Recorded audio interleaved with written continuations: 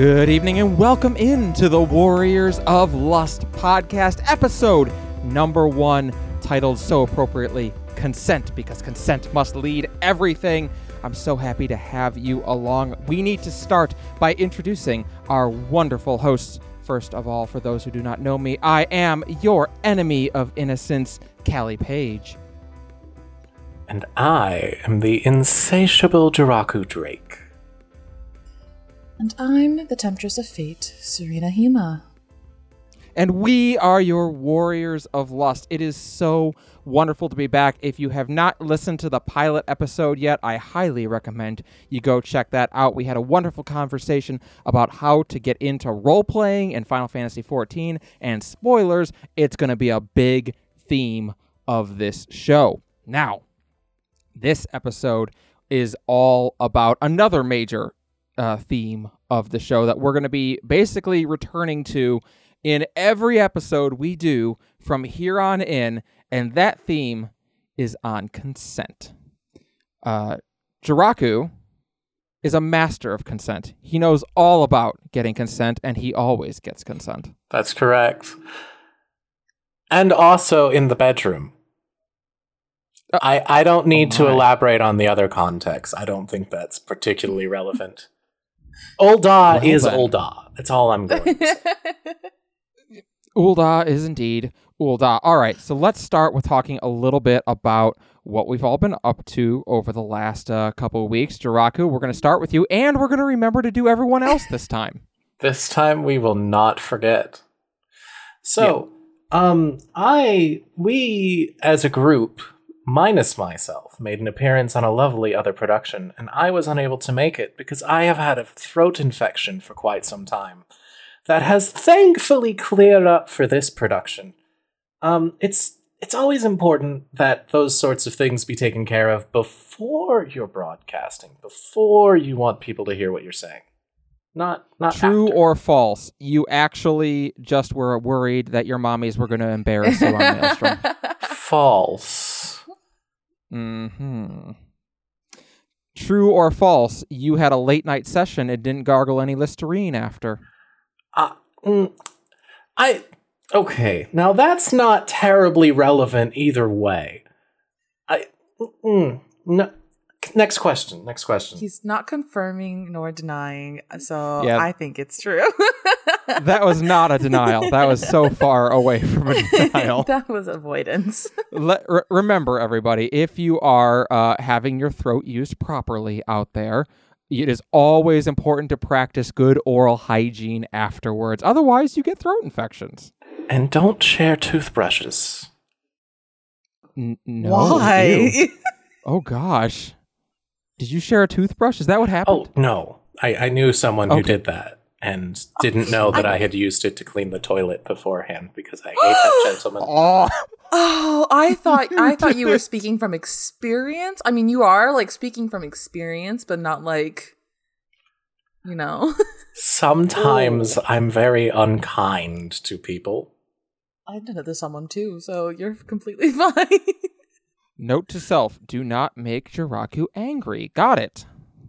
I have a temper that's very difficult to earn the attention of, so let's just say they really had it coming.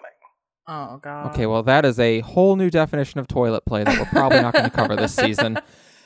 Serena, how's your few weeks been? What have you been up to? I've been doing pretty good. I've been finishing up raiding with you, of course, Callie, and we all cleared E12S recently, and We did. got We our all got our mounts. mounts. Just hit best in slot on Dragoon. You did. I'm so proud of you. Mhm. Other than that, really, I've just been like appearing on Maelstrom Radio and just highly anticipating recording this episode.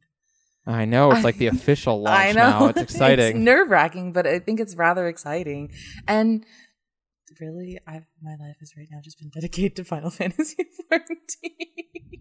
Well, that's really good given what we do for a show now. I was going to talk about hitting best in slot on Dragoon, which was very satisfying, but at the same time, the fact that one of my last items I got was the belt also kind of was a kick in the what remains of my dick, because like there's I'm going to have it for 3 weeks, and then my belt's going to be gone. It's not going to matter anymore, but that's fine. Here's what happened tonight before the show. It's been a minute since I've done laundry. I've been a bit of a lazy kitty about doing my laundry. And so I had to bust out a shirt from the pre-transition era. We call those the Dark Ages. And it's a button-down shirt. And as I leaned forward after finishing dinner, I literally tore the entire back out of it because me tits be too big now and it don't fit no more. You got the mommy milkers. I resist it. I'm sorry. Color me completely unsurprised. Yeah, listen, they're coming in pretty good, right? We're getting there. I don't look pregnant yet as badly as I want to be. But we're getting there. No, do you not know that? Like, one of the things that happens as you get further along in hormone treatment is you want to get pregnant so bad. I want someone to breed me like you would not believe. Listen, I've had What are you, Ishgardian? Wow, always with the Ishgard hate, I notice. It's Draku. You have eyes. Fair. That's how. Yeah, fair enough. And ears, more relevantly. All right, we got to talk about this because, of course, it's kind of the big news that came out in between episode 1 and 2, between the pilot and this episode. Endwalker delayed 2 weeks. Could someone give Yoshi a hug, please? Could someone hug this man? Because, like, watching him deliver this piece of information, listen, I had to drop out of college because I was a failure.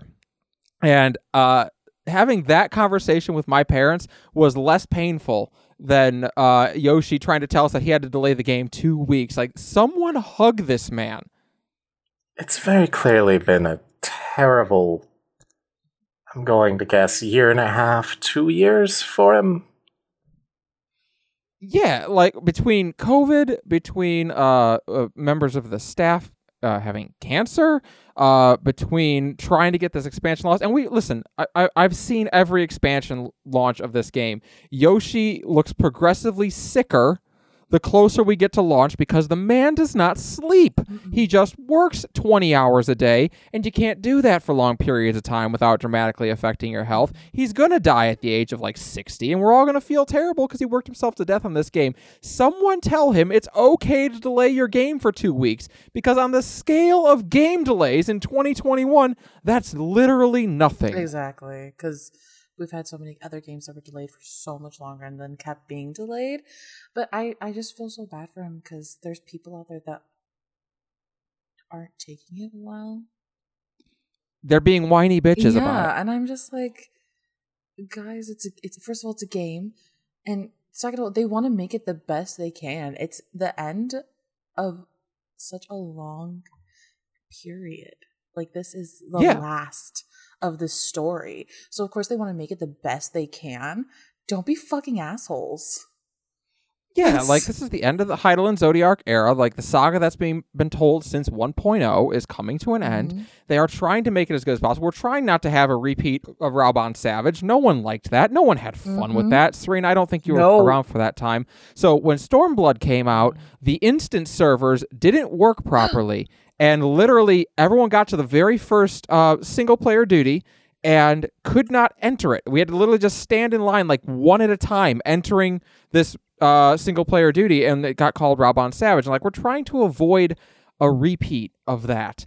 And also, and I say this in the most loving way possible, I do feel empathy for those of you who took time off work for this release.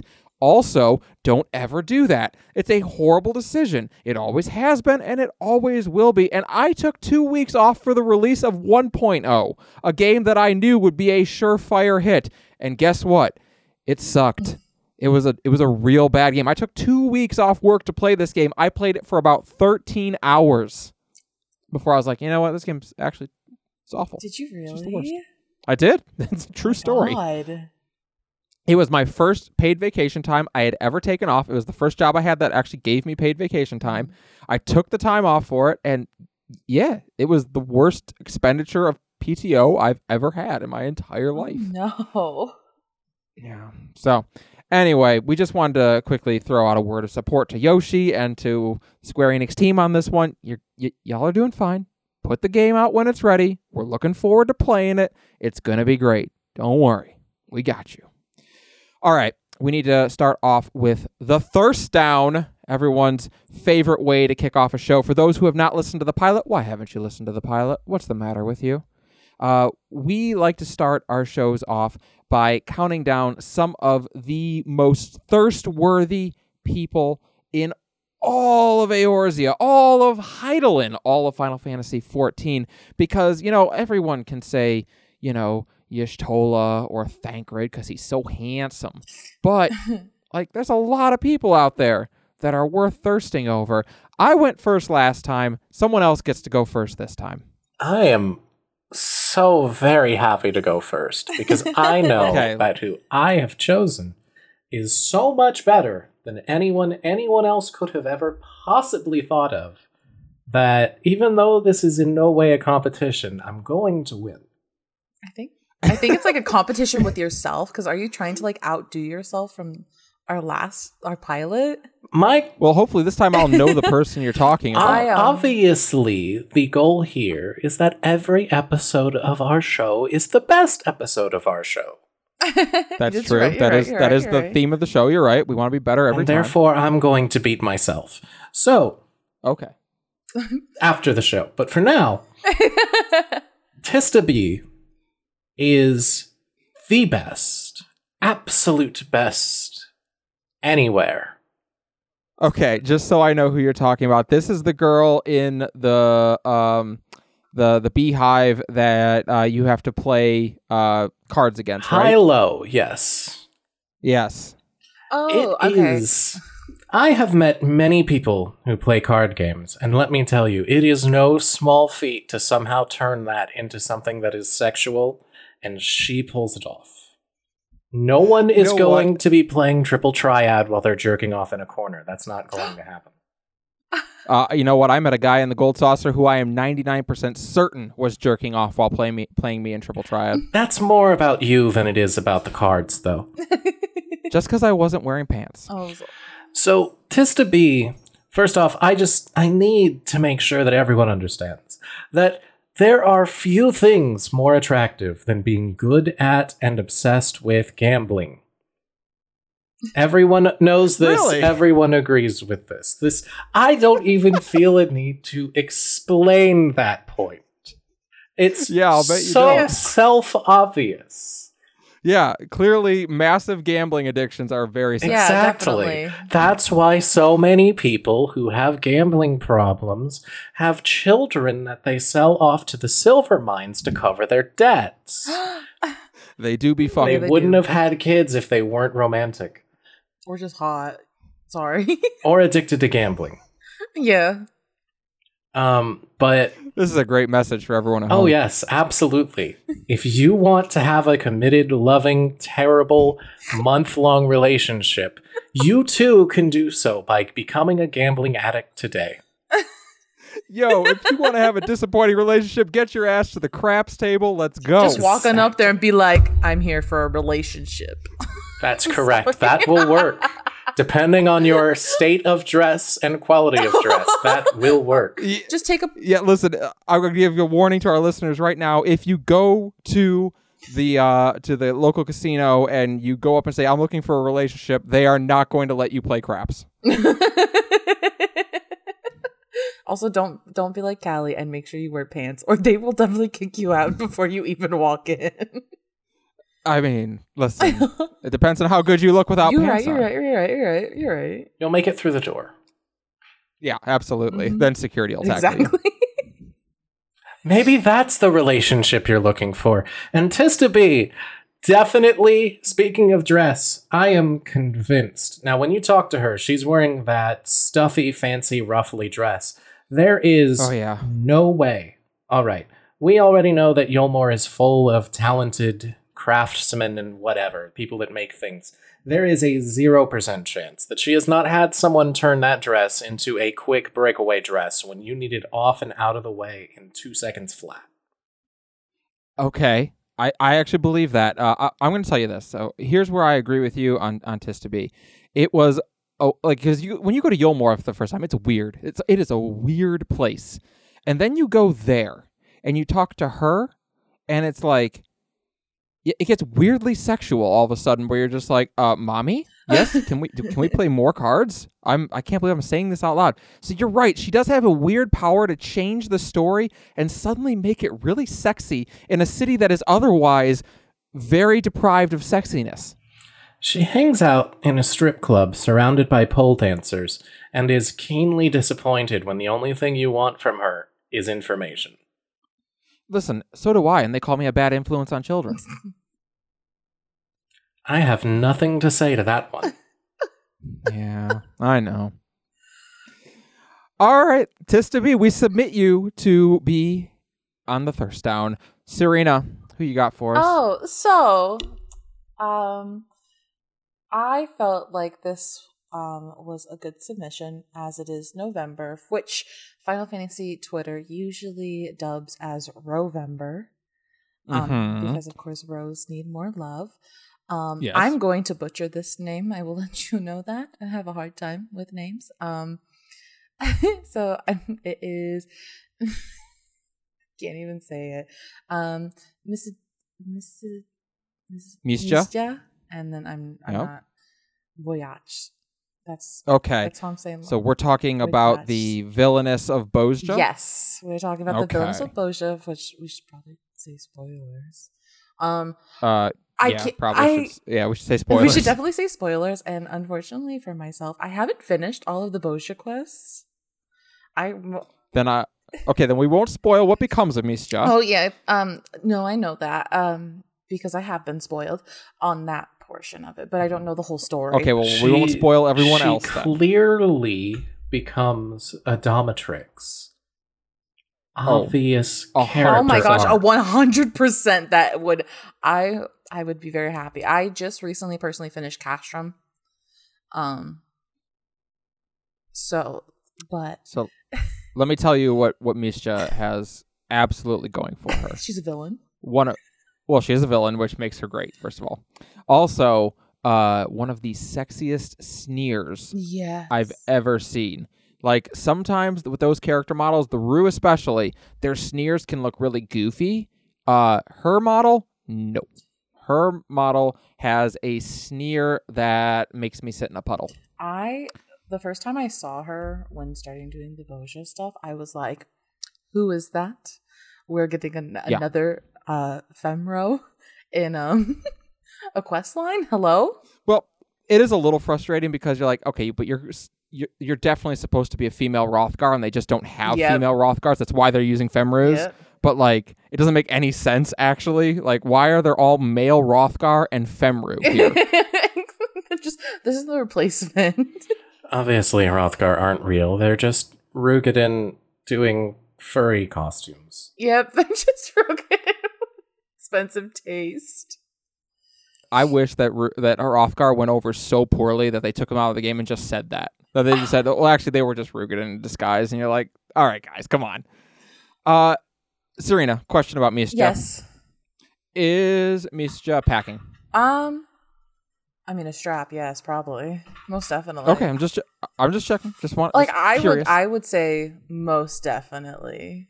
Like that woman is a top 100%. Yeah, she does not like give me the power bottom. Like some of the villains in this game, like Xenos is a total pillow princess. Xenos is a pillow princess. Sad pillow princess, as we named him on Maelstrom. Correct. Misja does not give me that impression whatsoever.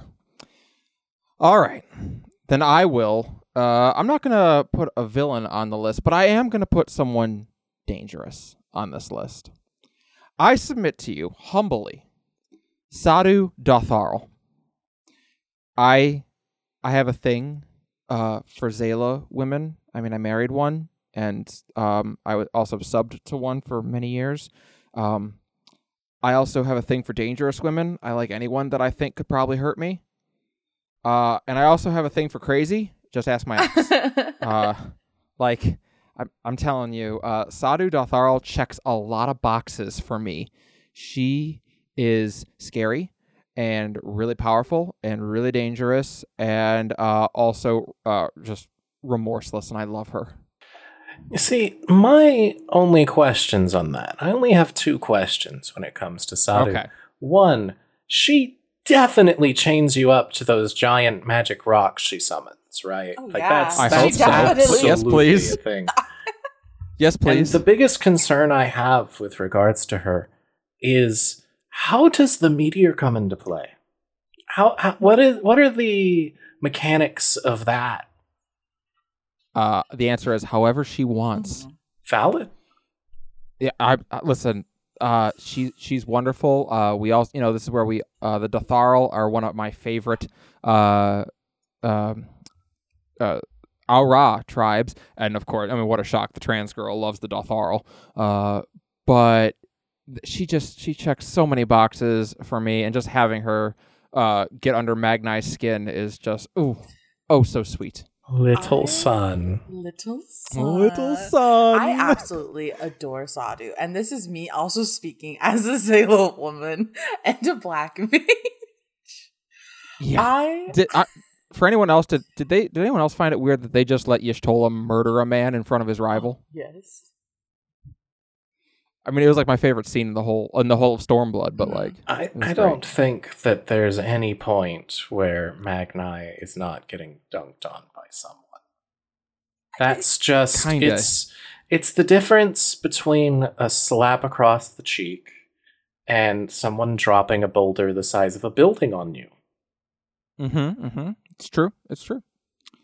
So before we move on, I do need to address something that is kind of important. We mentioned on social media before the show went live that we would be recording live from the quicksand in this episode. Unfortunately, we were told that we would not be allowed to record in the quicksand. Serena, No, it's not my fault this why? time. Why are we not allowed to record in the It's not quicksand? my fault this time. I'm not being blamed for this. Okay, I'm not saying that it's your fault. I'm just wanting to know what happened. We once again got in trouble for harassing. No, we weren't harassing. Harassing is their word. Exactly. It's not our word. It's their word. Okay, because the document they gave me says for, quote, giving the staff throat infections. Listen, you need to talk to Jiraku. That's not my fault. That could have been from anyone. We give our most sincere apologies to our very loyal listeners and viewers. Next episode, we will for sure be recording live on location somewhere. We'll follow us on social media at WOLCastXIV, and we'll be able to keep you updated on where we're going to record live. All right, we got to talk about consent. And the reason we have to talk about consent is because every major conversation in roleplay and especially in erotic roleplay and really around this game should probably start with a conversation about consent. And it's one I have never heard addressed on a podcast before. So we thought, what better way to start our first episode than by talking about consent? And I'll be up front right here. When I was doing auditions for this show, I told everyone who auditioned episode 1's topic was going to be about consent. That was a prerequisite to being auditioned for this show. Okay. So I think there's a bunch of different ways I'd like to handle a topic of consent. I'd like to talk about consent in private, consent in public, and then because we're a little spicier on this show, we're going to talk about consent and kink. So let's see. Jiraku, I'm going to start with you. Most do. And end with you, to be fair. Consent. You have been writing... you've been writing fiction, smut, for a long time. That's accurate, yes. We have all erotic role-played for, I would say, a healthy portion of our lives. Can you talk a little bit about consent and what, like, the importance of it in private conversations or in private role plays, especially? I think the core thing that I feel that should really be carried across with all of this in general that we're discussing tonight is that the core of why it is a complex situation at all, I think, is that so many people find obtaining consent to be this part of social interaction that they have so little experience with, because so much of our day-to-day in other contexts is just based on assumption. It's assumed, well, I'm next in line, so I'm the one that goes. You don't get practice asking people about things or for consent to do things. And by and large, people are very skittish around sexual topics and sexuality. And I think that that is the root of the problem. And that if that skittishness wasn't there, if people weren't so worried about it and all of these other things, then we wouldn't even need to have this conversation, because consent is simple. It is very basic. And the core of the problem that you end up with is I think it's really simple when it comes to private conversations and private RP like that, is with RP, you can just ask people out of character about things. It's perfectly fine. Use the parentheses. That's what they're there for. That's not actually what they're there for, but for our context, that's what they're there for. They're for asides, you see. I write books. I know what a parenthesis is. Well, I think you're absolutely right, though. One of the biggest things that we run into is that in our society, sexual conversation is so frowned upon. We use innuendo. We use very suggestive terms. People refer to, their penis or vagina. They use different words for it. And I mean, of course, we in the roleplay community do the exact same thing, but not quite for the same reason. We're so prudish about having conversations about sex that we don't get any practice having conversations about consent. As a teenager, I didn't get a whole lot of practice having conversations about consent, because I didn't get any chance to have very many conversations about sex until I was doing it effectively. And it's such a great point that you make, is we need to be more willing just to have these conversations, because when you're used to having conversations like that, suddenly talking about consent is easy. It is. It absolutely is. It's the equivalent of asking people to jog when they've never walked before. But as soon as you learn how to walk, jogging comes right after. It's not like it's sprinting. It's not like being asked to run a marathon. It's as simple as, no, but just go the teeniest bit more. It's just an intro level conversation when it comes to sexuality, but so many people become so uncomfortable the instant there's any kind of talking whatsoever. And then you have all of these stories that romanticize and propagate this idea that there shouldn't be conversations, that if it's ideal or perfect, you don't have to have a conversation, and that's completely ludicrous. People don't function that way. Serena, to that point, some people will, usually the offender, will try to argue, it's not sexy to ask for consent. It's a major turnoff. Thoughts? Then you need to leave. If you think it is something unsexy, then we aren't in the same mind space, and that is incorrect. Well, and you're not doing it right. That's not how it's supposed to be. If you do not think that if we are going to go farther than just having a nice conversation, you think, oh, you want to come into the bedroom and, actually, come and stuff like that, then we have to be on the same page about consent. That's the ultimatum. If you are well, you don't need it, you do. Yeah, you definitely do. And I mean, straight up, people think that consent can't be sexy aren't putting any of the work in. They're not putting the mental, I don't want to say gymnastics you have to do. It's not gymnastics at all, but it's the legwork that you sometimes got to put in. But it doesn't have to be people think consent is going to be you're having a good night, right? And you've got a lot of chemistry, and you're talking, you're laughing, you're joking, and then they think it's, I'm gonna pull the conversation over and be like, excuse me, I'd like to put my penis inside of you tonight. Would you consent to that happening? Mm-hmm. No, that's not at all what that is. No. The people who say that consent isn't sexy because it's this distraction or whatever nonsense, they're just really bad at sex.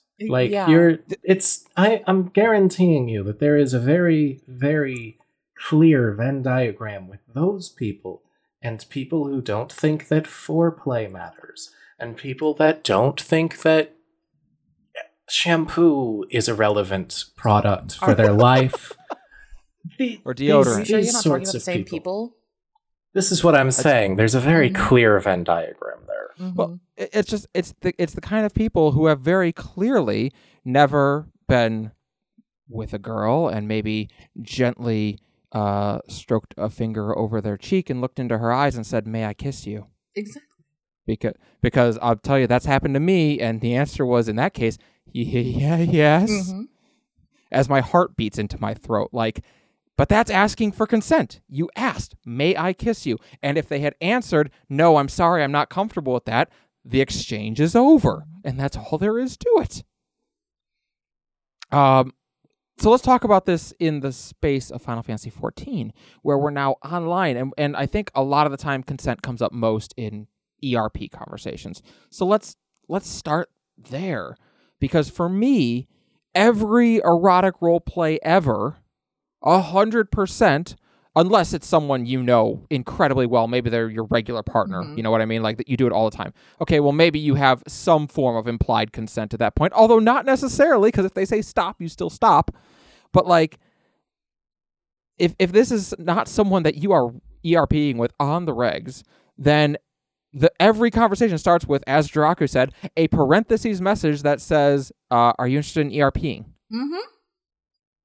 And it can be that easy. Hey, saw your character, really love your glamour, really love the kind of character that you're playing, sounds interesting. I think our characters have some good chemistry. Interested in a session. Exactly. That's all it has to be. Jiraku, tell me I'm not crazy, please. I'm begging you. I mean, all you have to do really is just go. And this works 100% of the time, I absolutely promise.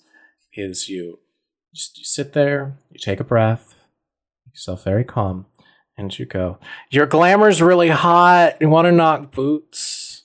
That's every time. Every time that I've ever tried it, it works. Mm-hmm. He's married, ladies and gentlemen. I'm married. So it works 100% of the time. You know what? It has 20% of the time, it works every time. Maybe it's more accurate to say it has a 0% failure rate. Yep. Fair point. And I think another interesting thing too about that is if you're looking around and you're not certain if they're interested in ERP, again, we said this last episode, check that search comment, because a lot of the times they'll tell you if they are or aren't. But that said, and this is incredibly important, I need everyone to listen to this, because there are a few socially awkward people out there, and if you are socially awkward, that's, I'm not here to judge, I'm just here to try to inform. If someone says they are interested in ERP in their search comment, that does not necessarily mean they're interested in ERP with you. That's correct. You cannot, as lovely it is to talk to people, you cannot be like, "Oh, this person's search info says they're interested in ERP. Let me start." Exactly. Yes, exactly. I don't. My search comment says, quote, "All RP welcome," which, I mean, you can get what that kind of means. But I have had people. I had someone who was a Mikote male, who messaged me saying, "Hey, love your glam. Hey, that's a great start to a conversation. Thank you. I worked really hard on my glam." To which they then follow that up by saying, "Can I be your nun?"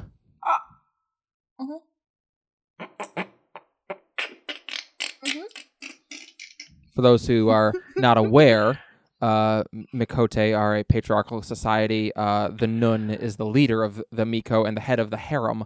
To which I went, "What?" The one that breeds. No. It's the one that do be fucking. It's a delightfully terrible way to ask that question. Yeah, it is. Again, appreciate the attempt to ask for consent. Not quite what I was looking for, though. I think that we can boil down that the broad majority of these issues come from people who they have one of two situations. Either they are not considering the feelings of others at all. And I think that's probably actually fewer than it feels like. Because when someone comes at you like that, it does feel like they're not thinking for an instant what your reaction might be, what you might feel from it. Mm-hmm. I've given this a lot of thought because I knew this would be our first episode. And I've done a lot of looking into things, watching people, reading through RPs from other people, and what I can tell is that it seems like a lot of people have this problem where they get familiar with one person, and then they forget that the way they act with that one person they know, who they know very, very well, is not immediately transferable to any other person. Yeah. You can't treat someone that you've never met like your best friends. That's totally true. I have a roleplay partner that we've been roleplaying for a number of years, and with a number of years of roleplaying comes a decent amount of comfortability and trust. And our roleplays can be intense. They are some of the most extreme kinks that I play with in my roleplay, and they're very intense. And it's imperative that I always remind myself that someone that I'm with for my first time, I can't necessarily just jump into that level of roleplay with them, because they're going to reasonably be like, what the hell? I mean, maybe every so often you'll find the person that's their kink and they're super into it, but like, you haven't built that rapport yet. You can't go there yet.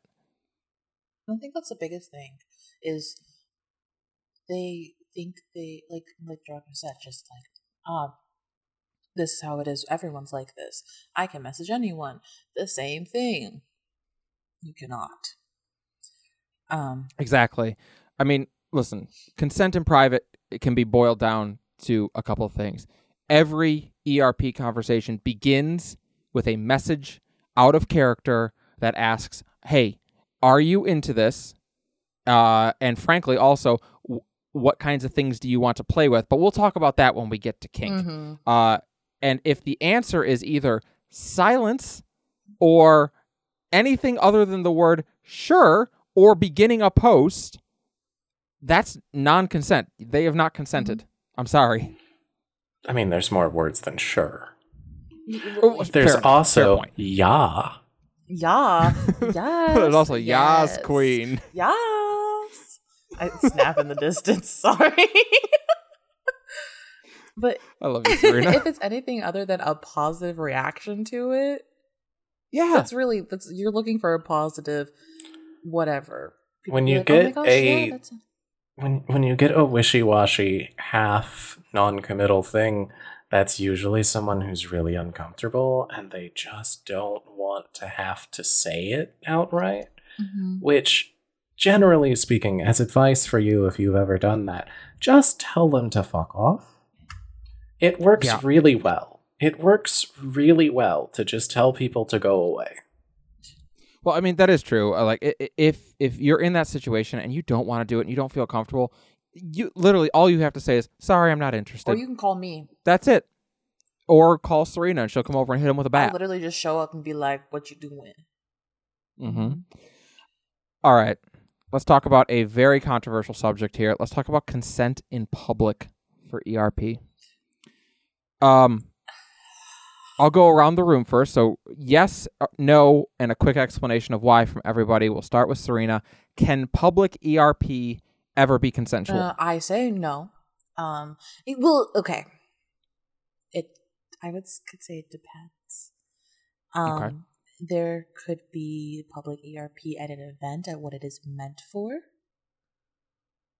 So like a brothel night in something Lanya K is probably at. Something Lana K is probably at. Something that people are going there knowing that might be something that could be occurring. It is already stated and everything like that. Like something that you're going to, that it is stated, this is what will be happening. The people here are of the correct age to be here and stuff like that. Otherwise, doing it in the quicksand in front of everybody, and there's people that are not, and people that are just trying to do their freaking main story quest. I don't think that is at all. Because all right, Draco. I feel that the answer is a very resounding no. I actually collected screenshots. I spent a little bit of time, by which to say, literally it only took 10 minutes, to find two different examples of people not consenting to public ERP in the vicinity of the quicksand. I mean, isn't it amazing how it's always the quicksand? It's always the quicksand.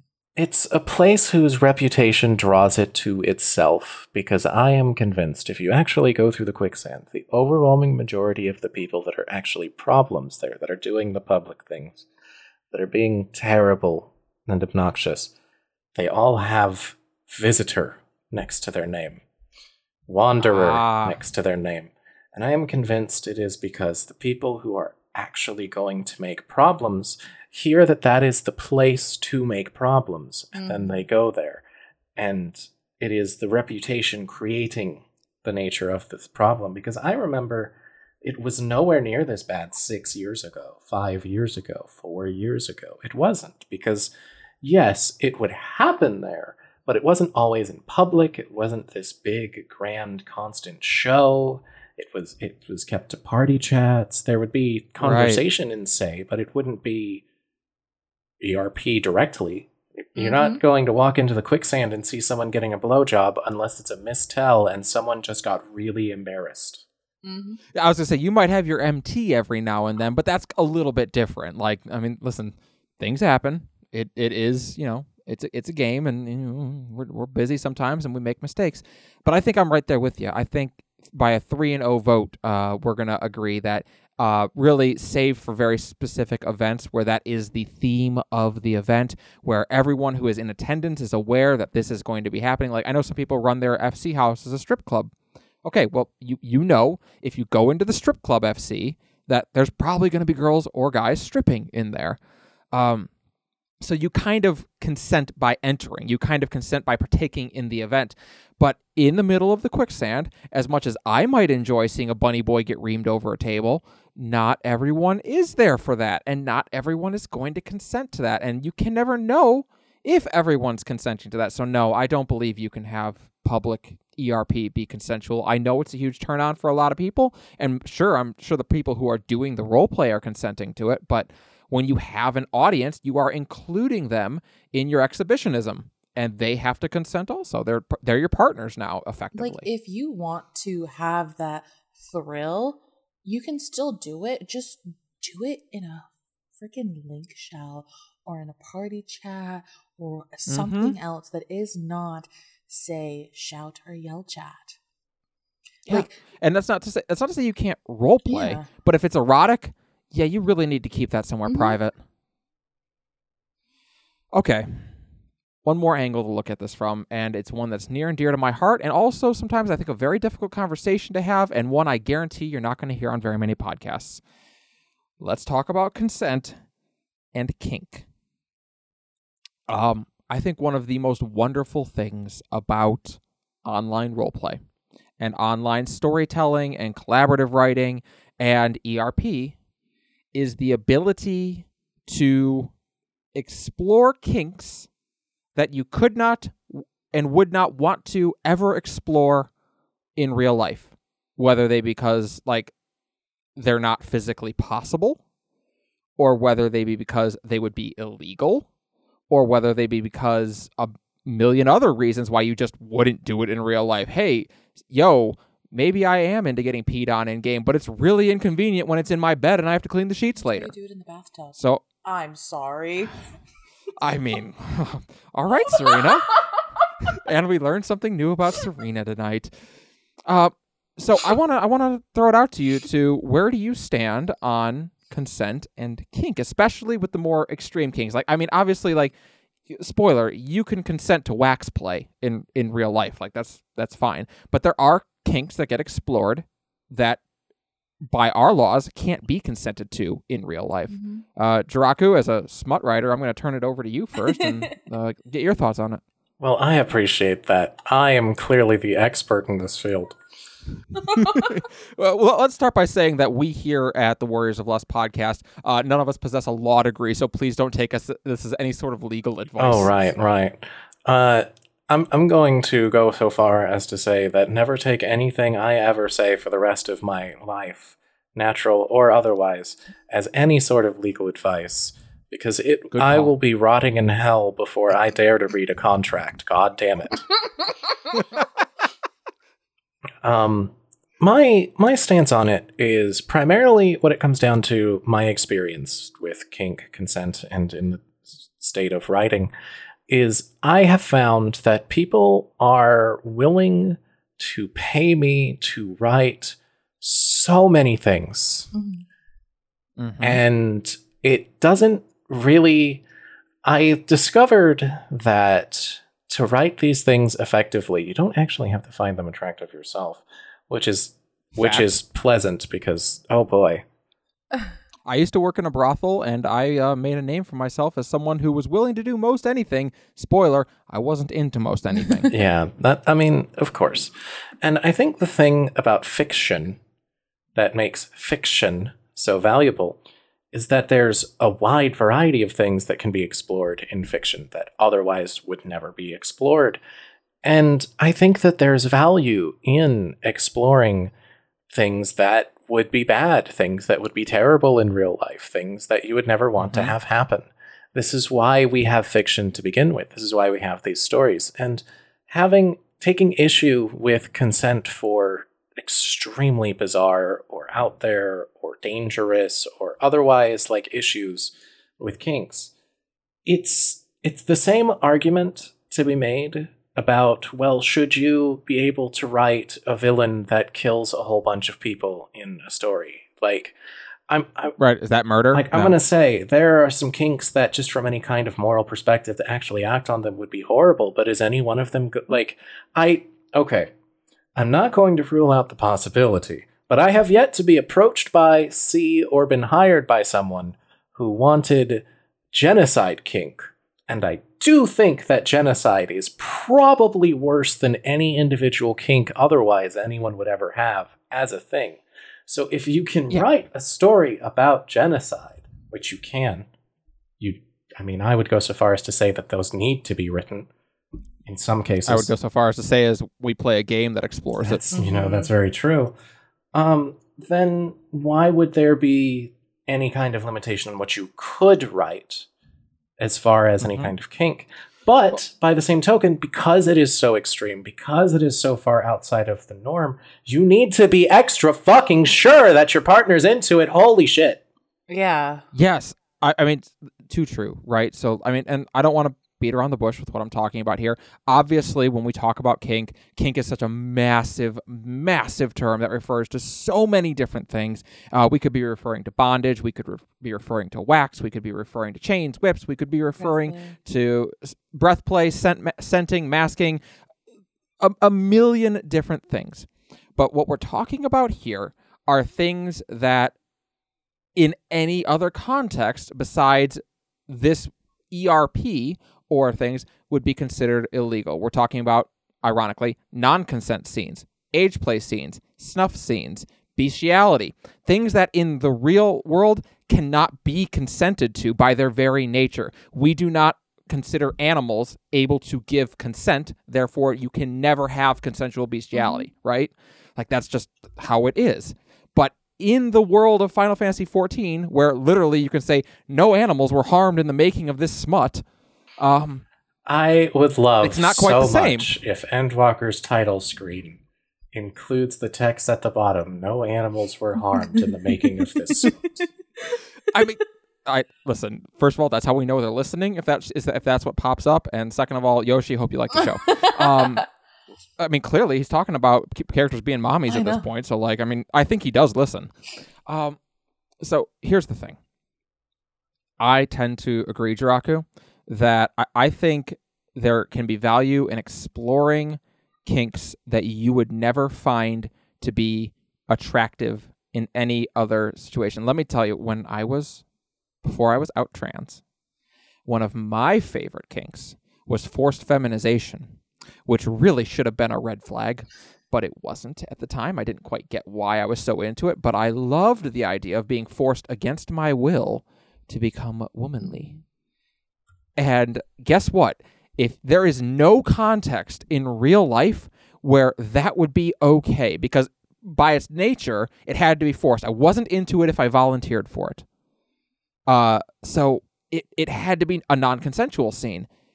And of course, while I did end up being trans and maybe we were exploring a little bit of my actual psyche, that isn't always the case. Like, there's a million different reasons why these things that are not okay in the real world might be appealing to you. as you try to explore them. And at the end of the day, so long as your partner who is exploring the scene with you is a consenting adult who can give you consent for this scene, I'm going to argue it doesn't matter what scene you do. I mean, Serena, where do you stand on it? I honestly, as someone who has been in the kink community for a while, I think consent and kink, and even those that are out there, go hand in hand. Like, that is, they just do. Because no matter what, because not everything kink-wise also has to be sexual. Oh, there absolutely are not. That that can happen, and it doesn't have to be sexual at all, but it's still something that it needs to be consented upon. It needs to have that, like you said, the conversation beforehand, and even with the non-consensual consent for things, that's a conversation you have with the partner you're with to be like, hey, this is something I'm into. It is a non-consensual thing. I am letting you know it's something I'm into. Would you be interested in the future, like, doing a scene with this? The only thing is, I cannot know it's going to happen, but I am telling you now, it is something that I want to have happen. Like you said, with the forced feminization, some people that are into non-consent con, or even there's, what is it? It's boggling my mind. I think it's like clowns. Well, listen, like somnophilia. I'll put it this way. Like, somnophilia. Exactly. Like, you cannot, like, okay, you want to have sex with a sleeping person. Okay, well, they really can't consent to you doing that, but if they've discussed it with you beforehand and they want you to do that, okay, we can talk about that. But I mean, I've had scenes when I worked in the brothel where someone wanted me to play a underage character. And that's a difficult conversation to have, especially when you're only, I was probably 24 at the time when I'm having that conversation and trying to figure out, like, ooh, okay, well, that's a tough line to walk. You know what I mean? Like, that is a difficult line to walk. And I ultimately, where I morally fall on it, like, it's a reprehensible thing. And like, if it's not something that would ever be okay, really ever. And at the same time, I look at it and go, except I'm a 24-year-old consenting adult agreeing to play this character. So really, it's consensual. Yeah, it's a really difficult conversation to have, but it's one I thought was super important for us to have, especially given that next week on the show, we're going to talk about the age of majority in Final Fantasy XIV, which is going to be... We are exactly the people who should be having that conversation. Yeah, listen, I'm going to put it this way. If you can make it through the first 2 episodes of the show, the rest of it's going to be no problem. Smooth sailing. You see that boat, hop on it, listen to the stories for 2 days, and then after that, wow, perfect, Yeah. All right. As fun as it is discussing consent in all of its different forms, and by the way, we encourage you to have conversations about consent and how important it is in your own life. Make sure you're having it with your partners. It's always good, even if it is someone you role play with regularly, check in with them every now and then and make sure, like, hey, are you enjoying this still? Are we still good? Is there something new you want to try? I'd like to try this. Are you interested? Would there be consent for that? Like, it's an important and ongoing conversation. Consent is not a one-time conversation by any stretch of the imagination. It's something you should be having throughout your time with someone. I mean, listen, my wife and I are married. We've been married now for over a year. We've been together for a number of years. We still, when we want to try something new, it starts with a conversation about consent. It just does every single time. As it should. So, as it should. All right, that's going to do it for consent. So let's shift over. We're coming up kind of on the end of the show here. We, as always, especially after a heavy conversation like that, we like to end with something kind of fun and upbeat and exciting. And I believe Jiraku actually suggested this game originally. So we're going to do our best in bed super fight.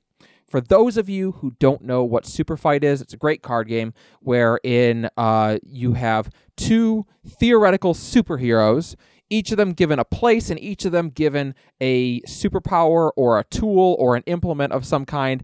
And then the players have to argue about who is going to be the winner of the super fight. And then whoever drew the card originally will determine the winner. So we thought we could take some characters and some places and some implements and decide who would make for the better evening in bed. Can I say something? When I first was like people, places, and implements, my brain was like people, places, and pleasures. I just want to let you know that. We're going to call it that. Hold up. We're changing the name right now. This game is now called People, Places, and Pleasures. I wanted to let you know because I was like, we were like PPPs. That's the second time now that Serena has come up with a way better name for a segment. Can we just give her the name for all of these? Like, just have her name everything? Hey, Serena, what's the new podcast name while we're at it? I was going to say, Warriors of Lust is so... What do you want to call the podcast? I don't know. Please don't come at me. I can't be pressured into it. It just comes to me. Well, you do need to consent first. That is true. Oh, my fucking all right. It happens. It's like... Because it's like kind of like talking out loud to yourself. That sounds really bad. Just don't ever answer yourself. So that's fair. As long as you don't answer yourself, you're not crazy. Exactly. You can talk to yourself all you want. So I'm going to provide for you 2 people, places, and implements, and you 2 are going to argue about who makes for the better evening in bed. Here's the first one, and this one is going to Serena. Serena, Munbrida in Limsa Lominsa with Tup Samadi. Tup Samadi, wasn't that the...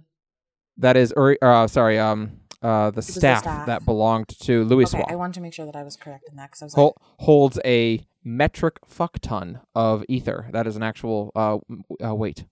Okay. Jiraku, I'm giving you Urianger in Ilmeg with unlimited time to prepare. Okay. I have clearly won this at character select. So let me just go into the specifics so you can understand how completely fucked you are in any kind of argument against mine. I'm okay with that. Ilmeg. See, it's Urianger already. He takes off the robes, he's in the Astrologian outfit. Instant goes from like a 3 to an 8. Guaranteed out the gate. Wow, how amazing that he does that. Munbrida never has that opportunity to get any kind of upgrade to her outfit. Now, on top of Urianger... She died for your sins. On top of Urianger being way hotter now, it's in Ilmeg, and he has unlimited time to prepare. He is one of the only people in all of anywhere that the fairies listen to, that the fairies do things for, that he's able to manipulate them into doing things for him specifically. Like, we see that he gets them to make him tea by pretending that he doesn't like it. He's clever enough. He can make any fantasy happen. He has access to so much fairy magic, all those illusions, all those spells, all that crazy, terrifying shit. He can probably drag you into that fucking wild dream realm that I can't remember the name of, but that's okay. All of your wildest pleasures, all of your broadest concepts, everything you could ever want is there. And Urianger has unlimited time to make it happen. Are you kidding me? Of course he wins. Do you think Urianger knows where the clitoris is outside of what he's read in books? He found out with Munbrida, I'm quite sure. I'm going to be quite sure about that. Yeah, I'm not sure Munbrida's clit isn't bigger than my dick. So. Anyway. It specifies that the doll that he has of her is anatomically correct. You're not wrong. Mm-hmm. Okay, pretty convincing argument. Serena, talk to me about Munbrida in Limsa Lominsa with Tup Samadi. Okay, first of all, Tup Samadi with how it's shaped. There's a plethora of options for it to be used with as. Okay. Yeah. Secondly, it's Munbrida. Like, I don't know, like, if you did not instantly love her as a character, I'm sorry. First of all, she is an extremely attractive Ro. And one of, like I said previously, I feel like I was just meant to get the Ro anyways because I love femros.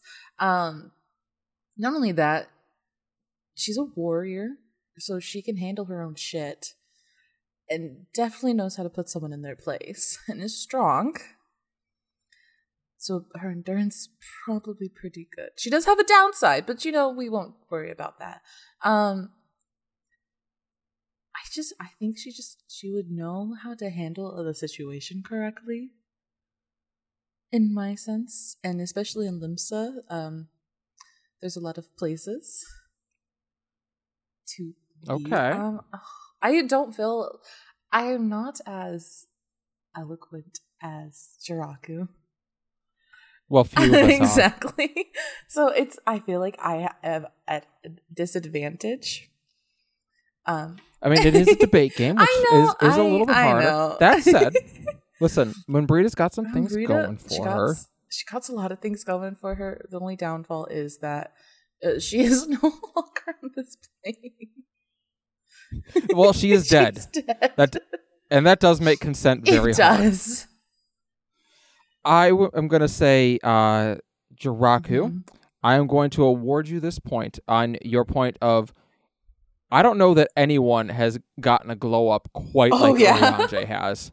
Like, we've had a lot of people who have definitely gotten hotter, but no one has gotten a glow up like Urianger, especially into Shadowbringers. Like, right? Like we're just like, wait, that's Urianger? Oh, damn. There's a reason the game gives you the dialogue option to hit on him as soon as you see him again. I mean, you're not wrong. All right. So point goes to Jiraku. Serena. Okay. What do you got for us? So for my people, places, and pleasures, so I'm just going to call it that because that's what we're calling it. Yep. I was having a really hard time, but that's because my brain is everywhere with the type of characters that we have. So with this one, for you, Callie, I give you Magnai. In the Dawn Throne with a beeswax candle. Oh my! And then for you, Jiraku, you get Sidurgu and Ishgard with raw emotion. Oh fuck yes! All right, okay. I'm ready. Hit me with it. All right, I'll go first. All right, Magnai. First and foremost, the nickname Little Sun. Not doing him justice. There's nothing little about it. We're at the Dawn Throne, which means we are in his territory, his people. That means I could be marched out in the streets in front of everybody, brought to his chambers. Literally, he could put me in the dungeon. Literally, this is his place. And you said he has a beeswax candle? Well, I'm not opposed to a little bit of wax play. And I just have a feeling that anything that has to do with heat or burning, he is going to be extremely good at. Plus, I mean, we all know that he's looking for that special someone, and there's no reason I couldn't be her. So, I think Magnai's got it in the bag. Okay. Jiraku? I appreciate your argument, but you're woefully outclassed here. Because, also, I would just like to say very quickly, what a wonderful thing that you could have picked any two characters and you picked another two Zayla. Regardless, Ishgard. What are the things that we know about Ishgard? First off, it's listed all Ishgard. There was no specific part of Ishgard's. There's nowhere in Ishgard this can't be. And we know that House Zymael is kinky as fuck. If you are a leather worker, you know how many harnesses those people order. If you've been to the Zymael Darkhold, you know what kind of clothes they're hiding away in there. They can pretend to be goody-good little Ishgardian halonics all they want. They're not. They most certainly aren't. And that's where I'm going with Sidurgu. Straight over to House Zymael's little horrible pleasure den that they definitely have. And then, this is the other thing. This is the other reason I'm positive about this. First off, Sudoku has that delightful little tsundere thing going on the whole time. That's just amazing.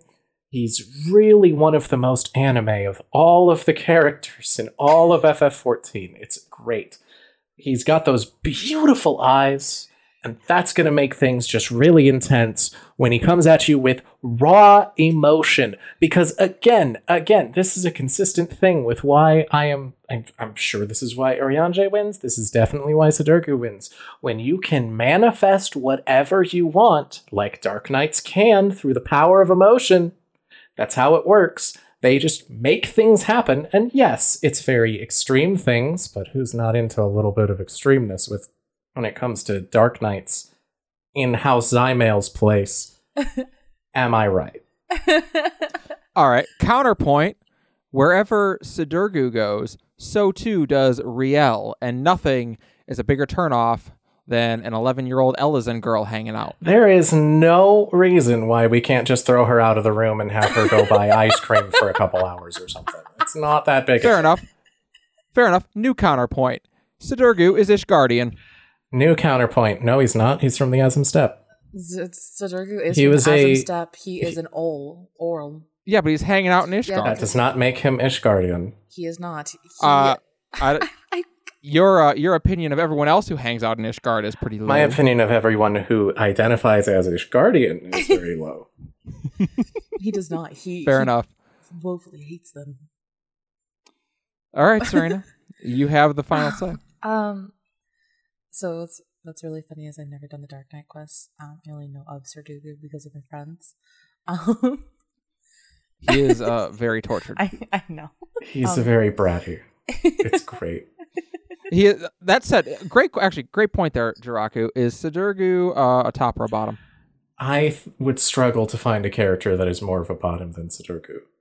Agreed. Okay. I think, to be fair, I think so is Magni. He might be the only one who is more of a bottom. He is. In my opinion. Okay. This is definitely the battle of the bottoms, and I'm a switch. So. Yeah. Honestly, Jiraku probably wins this one again. Oh. I'm sorry, Callie. Oh, it's all right. No, I gave you Magni. I'm sorry. I did the best I could with Magni. I know. You put up an admirable effort, but also Magni. He literally got his pants pulled down by Y'shtola in front of everyone, and it's hard to come back from that. I understand. All right, Jiraku. Well, you can't win this round, so you can give us the point. You can give us the characters instead. What do we got? Well, the beautiful thing about this is that I still haven't quite made up my mind who I want to assign which to. Because boy. I am indecisive sometimes. So, how about we'll let our audience hear live as you two decide who you want on this. I was going to say our audience is mad because we're not actually where we're supposed to be. It's definitely not that I forgot who said which already. Right. We'll just announce them and we'll tell you. Hien in the Doman Enclave with Shibari. It sounds right up my alley. Oh boy. Versus Minago in the Royal Menagerie with a Merid leather whip, specifically Merid leather. And for anyone unaware, the Royal Menagerie is the place with all the gorgeous flowers, the big garden. I mean, it was the place. Spoilers. Serena, can you tell me who did Jiraku just say is the other person at the Royal Menagerie? No, please don't make me say it. I only know who was that? I only know her as Mango. Her name is not Mango. It's whatever. Good old Mango. Whatever drunk said. But all right, brain. I'll take Minago in the Royal Menagerie with a Merid leather whip. I feel like we're playing Clue now. I'm sorry. You know what? Next week next episode, we're playing Clue. And I play an X-rated Clue. Ooh, I'm interested. Okay, and I'll take Hien in the Doman Enclave with Shibari. All right, you can start off with your himbo. Okay, first of all, to himbo, he has a lot going on with him, but have you seen how he wields a sword? I have. Most of us did at the end of the Stormblood quest. Yeah, he's pretty good. He can handle a sword really well. So imagine what else he can handle well. Second of all, Shibari has so many options of what you can do with it. Okay. I agree. It doesn't have to be just fancy rope tying or anything like that as well. It can lead to some rather fun instances. I mean, I'm all for a little suspension play. A little suspension. So not only can he wield a sword well, and he's probably good with his hands then, I would say. Probably. Yeah. He also, I feel like he's rather powerful. I mean, he's in charge. He's highly in charge now. He was born into it. Yeah, but still, you can still learn. Yeah. All right. I'm really bad at these. I'd never be good on a debate team. I don't know. I think you're making a fairly compelling argument so far. I was like, you had me at suspension play, so. All right. Minago in the Royal Menagerie with a Merid leather whip. All right. First of all, this is very important. I speak from a lot of experience. Minago is a seeker of the sun, which means that she is skilled in both handling a nun, but also, because she can't always get attention from her nun, she is well-versed in the female form as well. So she definitely has had some experience with her tribe sisters. So she's going to be very well-versed, I believe, in both the male and female form. We're going to be hanging out in the Royal Menagerie, which, first of all, as far as a place to just get absolutely reamed, is a lovely location. And she's sporting a Merid whip, and I gotta tell you, they don't call it like they tell you that nothing cracks like Merid leather, and this is why. Minago is the reason they say that. She is someone who I think has a chip on her shoulder after Lys got to take over the Ala Mhigan army instead of her, which was garbage. And I think personally, Minago is someone who is going to have some, let's see how to put this. Her mom is definitely a keeper, and I think she's going to have some techniques for keeping both men and women in line. Marvelous. Now, do either of you have anything else to add to your corresponding arguments? I think I'm good. A himbo. I mean, he is a himbo, but I will argue maybe because he's a himbo, how good at Shibari is he actually? Now, Himbos don't have to be stupid. I have known himbos that were very good at knitting, and those skill sets overlap. Yes, they do. A bit. Yeah, more than you would think they would. More than you would think they would. It's close. I'm going to have to give it to Serena. Oh, I win. 0 for 3 on my own show. So first place is Jiraku, then me, then Callie. Dead last. I thought it was going to be me, I'm not going to lie. I really was like Jiraku, then Callie, and then myself. No, you got it. Listen, he's very handsome. He has such a nice jawline. That sounds so weird. He really does. It sounds like such a weird thing to point out. They're both so hot. You're right. All right, so we need all of you to tell us how we did. Let us know on Twitter at WOLCastXIV. How do we do? Did we get it right or did we get it wrong? Who would you argue for? We want to hear from you. We need to say thank you for everyone for tuning in and listening. We're just so thrilled. We've already had over 100 downloads on the pilot episode, and we're looking forward to just growing that number from there. If you're out there wondering how you can help the show, I'm going to tell you right now, the number one way you can help this show grow is to tell a friend. Tell a friend you've got this gay, thirsty-ass show that you want them to listen to, and they need to listen with earbuds. We like the number one comment I think we heard after the pilot episode is, great listen with earbuds. Because I think you don't have to get too far into the show before you're like, who can't have the boss over here in that one? That's how most of our shows are going to be. So we do appreciate everyone who's tuned in. If you made it through the consent conversation today, good news. You'll probably be able to make it through the Age of Majority discussion next week, and from there, you'll probably be fine for the rest of the show. I don't think any of our other topics are quite as intense as we're leading off with.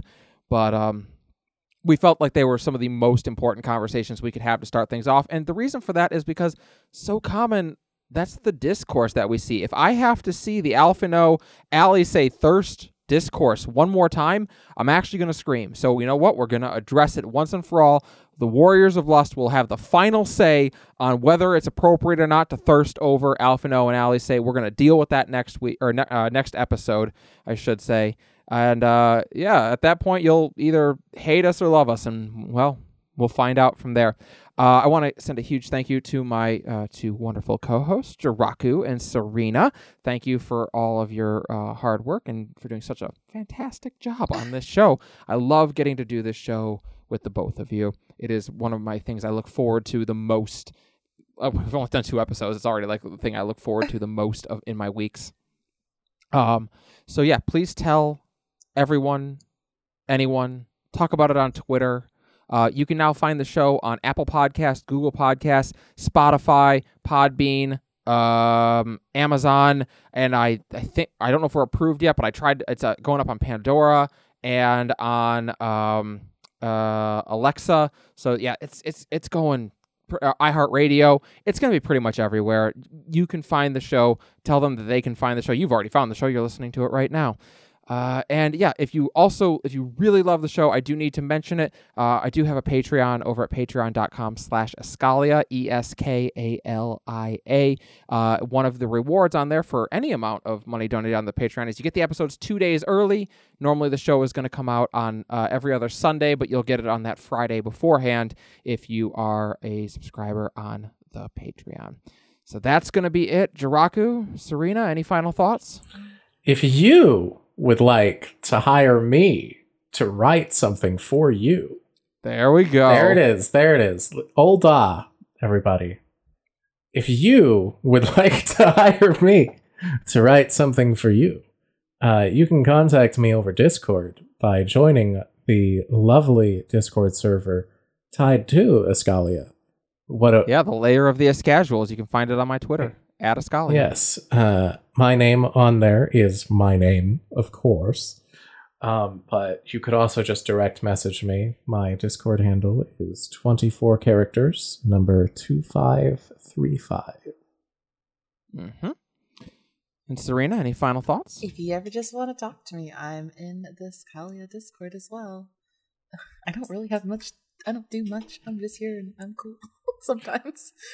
You are cool. I just realized that this makes it sound like I was like, no, you must never talk to me unless you're going to pay me money. And I can't talk really to Jiraku anymore. I'm sorry. Jiraku, I will talk to you every other time. That's not really what I meant. I'm joking. No.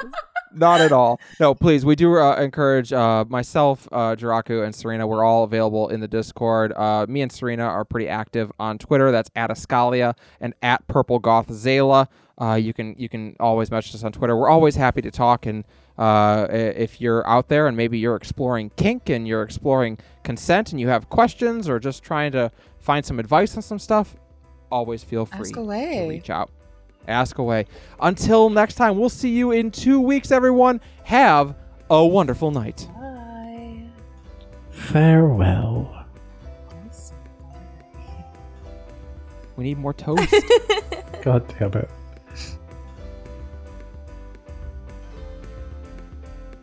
The Warriors of Lust podcast is created by its host and the support of its listeners. Views and opinions expressed in this show are solely those of Callie Page, Serena Hema, and Jiraku Drake, and are in no way affiliated with Square Enix. Opening and closing themes provided by Karai Kuromo. Check them out on Twitter at Karai Kuromo. If you want to support the Warriors of Lust podcast, check out our Patreon at patreon.com/Escalia, and make sure to follow us on Twitter at WOLCastXIV.